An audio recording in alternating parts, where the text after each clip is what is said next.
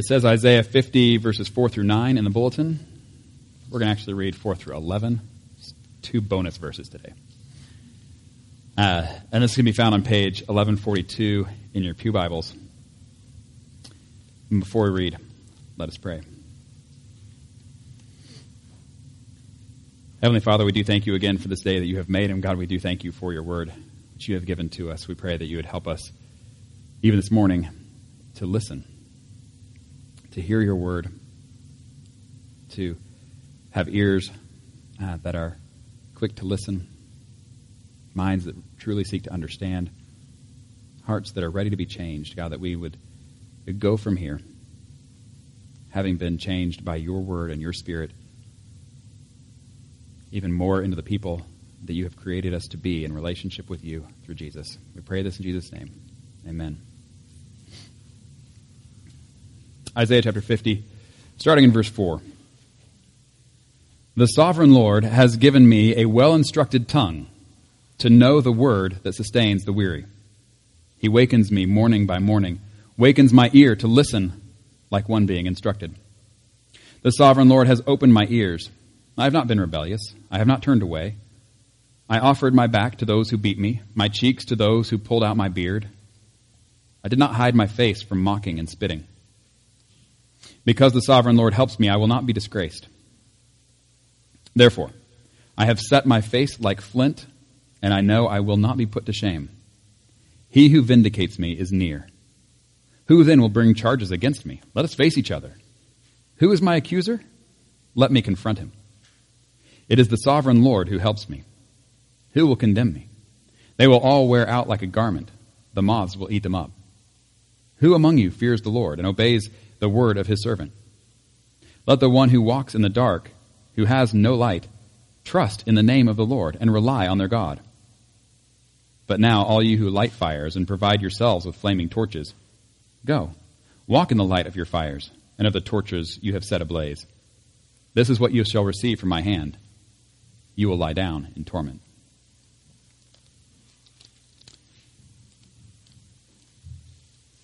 And then turning to our New Testament lesson, we are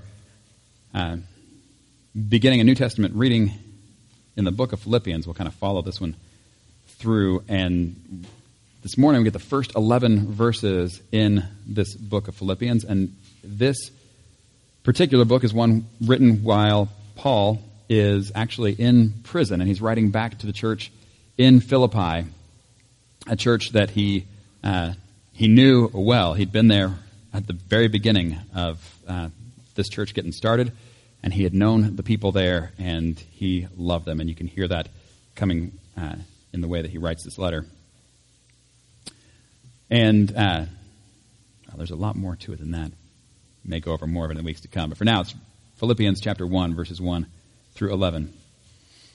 Paul and Timothy, servants of Christ Jesus, to all God's holy people in Christ Jesus at Philippi, together with the overseers and deacons, grace and peace to you from God our Father and the Lord Jesus Christ. I thank my God every time I remember you. In all my prayers for all of you, I always pray with joy because of your partnership in the gospel from the first day until now, being confident of this, that he who began a good work in you will carry it on to completion until the day of Christ Jesus. It is right for me to feel this way about all of you, since I have you in my heart, and whether I am in chains or defending and confirming the gospel, all of you share in God's grace with me. God can testify how I long for all of you with the affection of Christ Jesus. And this is my prayer, that your love may abound more and more in knowledge and depth of insight, so that you may be able to discern what is best and may be pure and blameless for the day of Christ, filled with the fruit of righteousness that comes through Jesus Christ, to the glory and praise of God. This is the word of the Lord. Thanks be to God.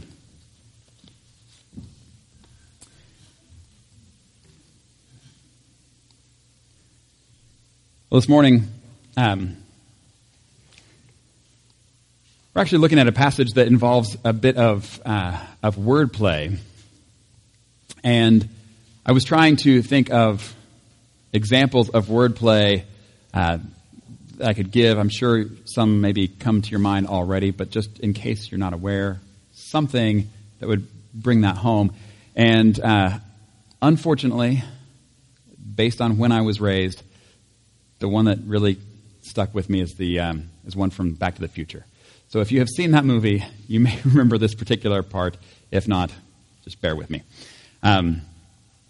So in the movie Back to the Future, there's this part where the main character has gone from 1985 back into 1955, and in his interactions with one of the guys from 1955, he keeps saying, and with the scientist from there, he keeps saying, though, that the situation is really heavy. Man, that's heavy. And at one point, the scientist is finally like, you keep using this word heavy. Has something happened in the future to the Earth's gravitation? And it's just this different way. And he's like, what are you talking about? But that word heavy to someone in 1985 had a different meaning than in 1955. And because of that difference, the people who wrote the movie were able to play on that. And the audience was like, that's a good one. For those of you who've seen the movie, you know what I'm talking about. For those of you who have not seen the movie, now you know another part of my story. Anyway, the point here, though, is not about how we use the word heavy or about wordplay in general. It's actually about three particular instances of wordplay that Jesus uses when talking to people at the temple in John chapter 8, the section we're going to be looking at. He uses three in a tight little section. And every time he's saying this, there's little things going on that make it where, just as we might watch a movie or hear a song or read a poem or something, and that little turn of a phrase, or you hear this word that works both ways. I thought about a lot of dad jokes I could use as well. That's plays heavily on puns. Anyway, but it's that little turn of a phrase or the wordplay that makes it kind of pop. Jesus is a master of this stuff, and what he's doing is actually using these words and these ideas and these phrases that had meaning on multiple levels at the same time. And then he ties all of these together in a way where you say, yeah, he is like no other. And I don't mean he's like no other in a sense of his use of the language is great, like in a category like Shakespeare. I don't mean that. I mean, he is like no other with the claims he's making through this use of wordplay. So, let me just get into it. You'll see what I'm talking about. This is John chapter 8, verses 21 through 30.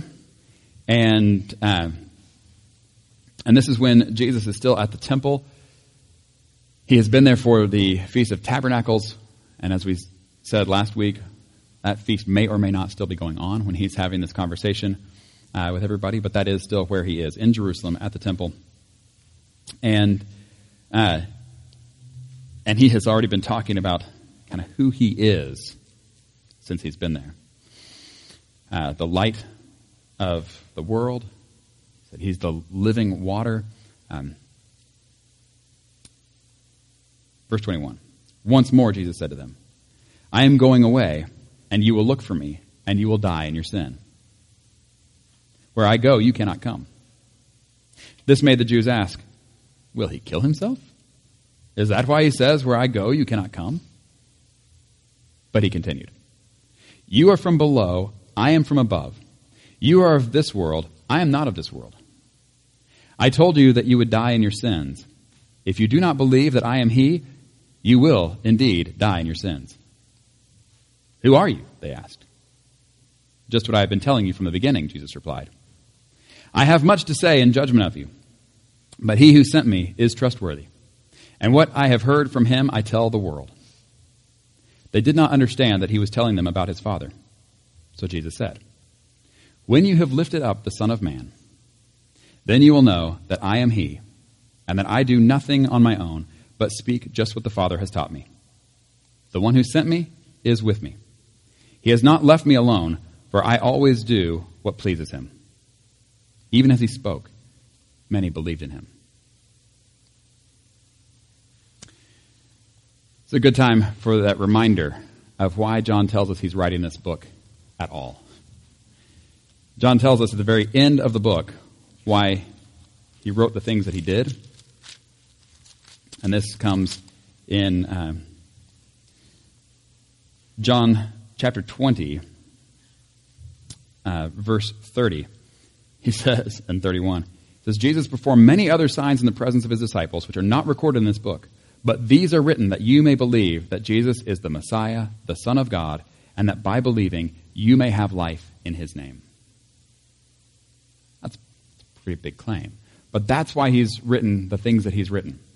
And so there's a lot more that he said he could have written down, but he didn't write those things. He wrote these things, and he said, I could go on and on and on. The point is not to go on and on. The point is that you would have life in his name, and that you have life in his name by believing in him, and so on. So I've chosen carefully the stories that will hopefully help you to see the clearest who Jesus really is. And this is one of them that he includes for that purpose.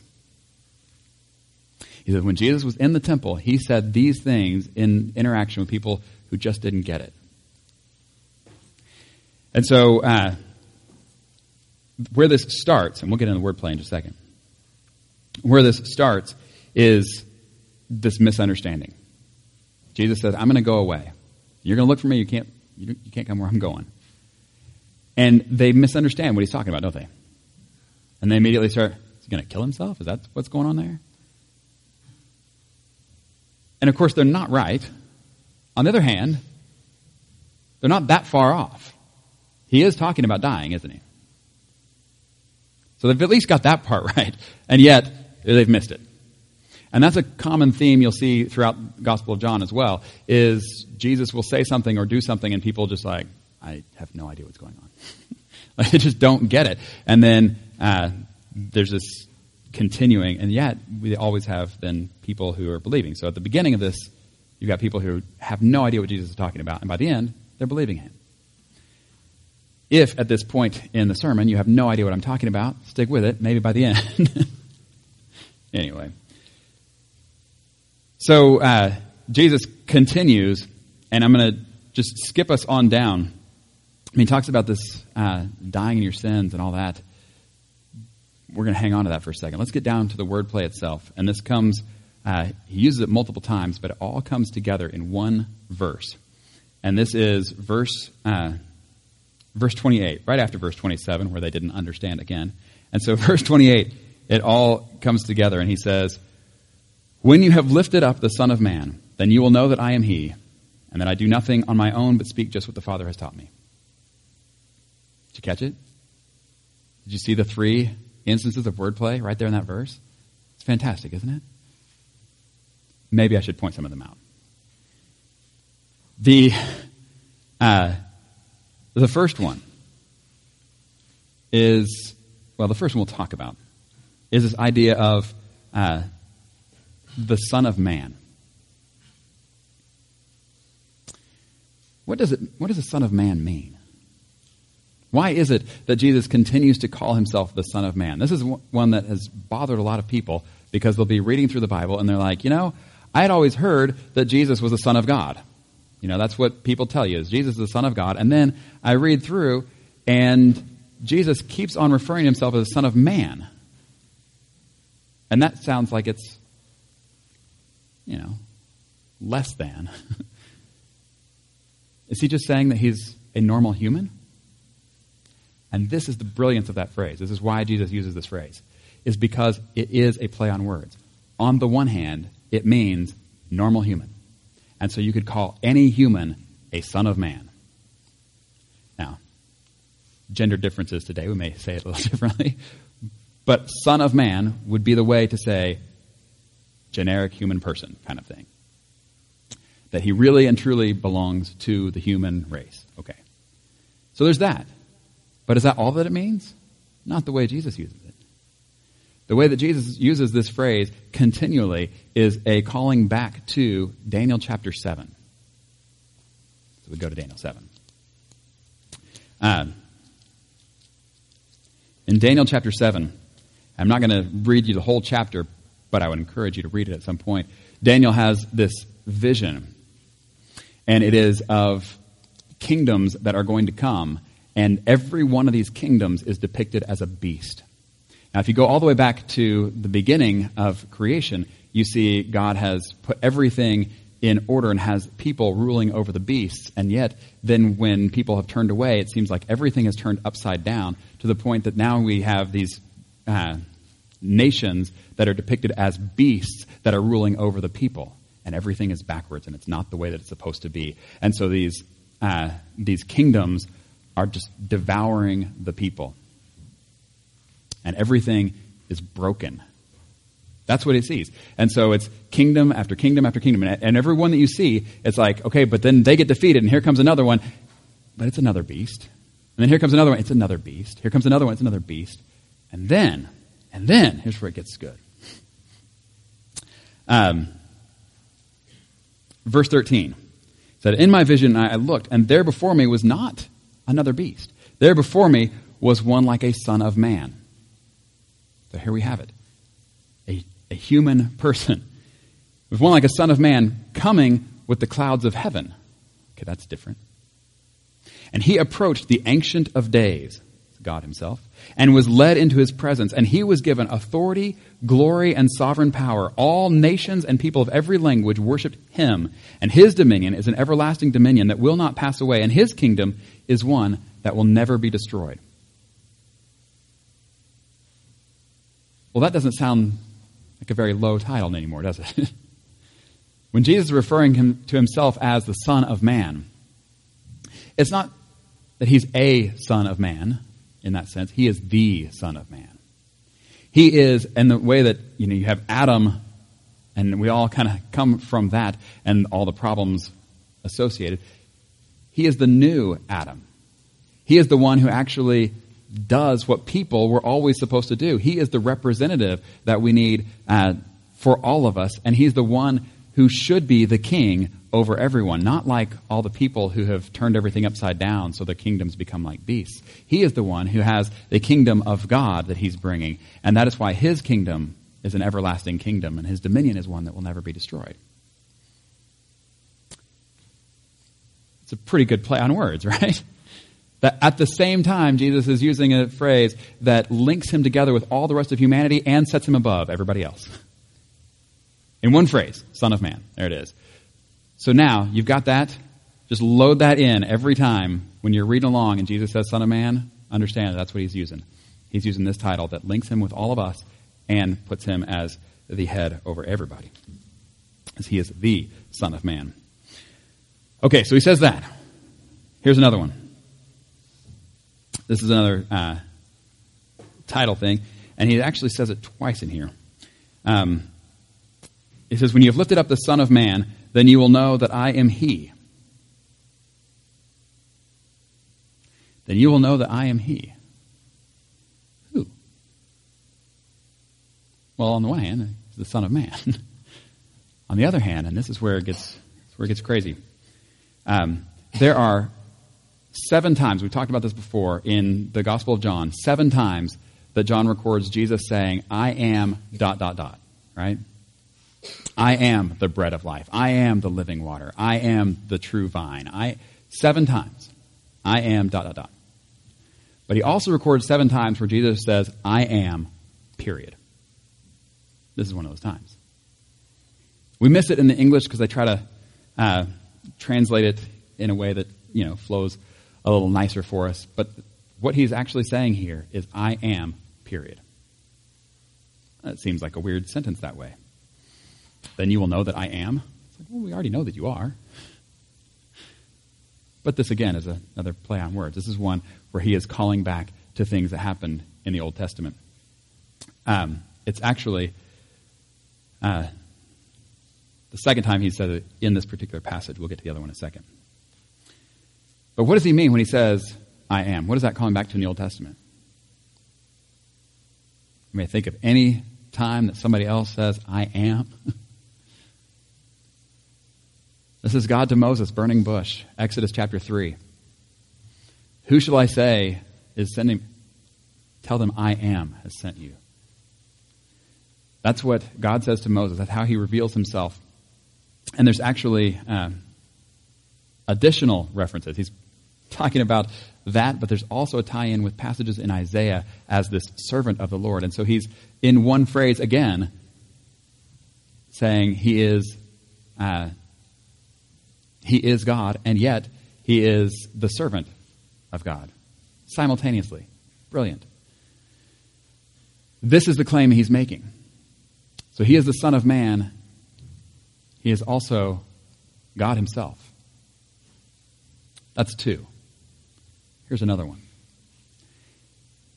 The way that he starts this particular sentence is Jesus said, when you have lifted up the Son of Man. And you probably have a footnote on this one.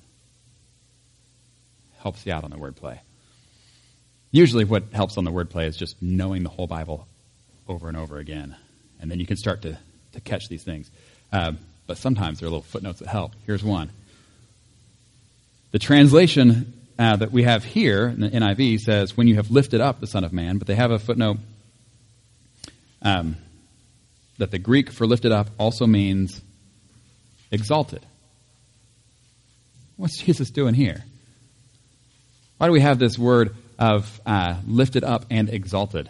This is also one of those themes throughout the book of John, by the way, as Jesus continues to talk about being lifted up. And what is the play that he's making? The idea of being exalted onto a throne. That's the idea. That he is the Son of Man who is going to be the ruler over all. That he is the king over all the other kingdoms. That he is the King of kings. But that his way of being enthroned as a king is not the usual way. And so if you think back to Jesus' temptations in the wilderness, one of the temptations that Satan comes to him and says, look, I'll give you all the kingdoms of the world. You can just bow to me. You don't have to go to the cross. That's what's implied there. But Jesus knows that's not the way. The way that he is going to become the king over all the kingdoms. The way that he does so, and everybody else, by the way, everybody else who has become a king over the kingdoms at some point has bowed to Satan. That's really what it comes down to. That's why all the kingdoms are beasts, is because they are all ruled by people who at some point have turned away from God and said, no, I know better. And in little ways or big ways, and we can kind of rank ourselves and compare it to each other, and it doesn't matter. We're all in the same boat. We have all turned away at some point and said, all right, I'll go this way, not the way of God. Jesus is the one who didn't. And in that temptation scene, that's what we see, is that when offered this way that everybody else has gone, he says no. And he goes the way of the cross. He goes the way of being exalted by being lifted up on a cross. That's the play here. That as he is lifted up on the cross, and you recall what happens just before he's lifted up on the cross, what did the soldiers do to him? They put him in a purple robe. And they gave him a crown. He's a king, right? That's what kings get, is purple robes and crowns. But his robe was accompanied with beatings and spit. And his crown was a crown of thorns. And then instead of being exalted onto his throne, he is nailed to a cross and lifted up. That's the king he is. A king who doesn't rule over his people, but a king who gives himself sacrificially for his people. Who is like the Lord? There's no one like him. There's no one like him. No one has ever been like him. He is the Son of Man. He is the Lord of all. He is the King of kings. And that is why his death was not the end either. But that when he actually gave up his life for us all, it didn't end there. But it actually was the beginning. As he is then raised to life and a life forever, where he is the king even over today and on to forever. The question is, is the king over everything, is he the king over us? And this is actually the whole point of this conversation, not just between you and me, but between Jesus and these people here. The reason he's been making these claims, the reason he's been using these turns of phrase, hopefully get their attention, which it kind of does. You've got people at the beginning who don't understand what he's talking about. By the end, they're believing in him. But in the middle, you've got this other time, and I told you to talk about this, where he says that I am. Here's the other place that says it. It's verse 24. I told you that you would die in your sins. If you do not believe, and that's what he really says, if you do not believe that I am, you will indeed die in your sins. Not just that he is another person, but that he is the person that we need, that he is the king that we need, that he is God himself, who has taken on flesh and who has given himself on our behalf. When it talks about if you do not believe you're going to die in your sins, what it really comes down to is this. There's the turning away that is the sin. And the wages of sin, we're told, is death. And what Jesus is saying is, I have come to give myself for you that you can have life. I hope that sounds familiar to you. I hope you've heard this message before. But what it comes down to here is he's saying, this is why I've come. This is what I've come to do, is that you can have life. But, on the other hand, you can also reject it. So either Jesus can die for your sins, or you can die for your sins. The wages of sin is death. We all deserve death. We either die for it ourselves, or he dies for it for us. And that's what he's saying here when he's saying, if you do not believe that I am, you will indeed die for your sins. Does he say this in judgment on them? No. He says this as a plea. Believe in me that you don't, in order that you don't die for your sins. That's why I came. Can you imagine? Can you imagine taking everything you have out of your bank account, selling all that you own, liquidating all of your assets so you can get one big pile of cash so that you can pay somebody's debt, and you pay it on their behalf, and they say, no thanks, I got this. I'll try to do it on my own, when there's no way that they could ever come up with what they need.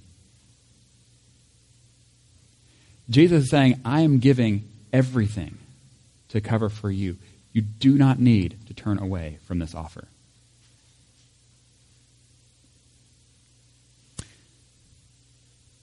He is the Son of Man.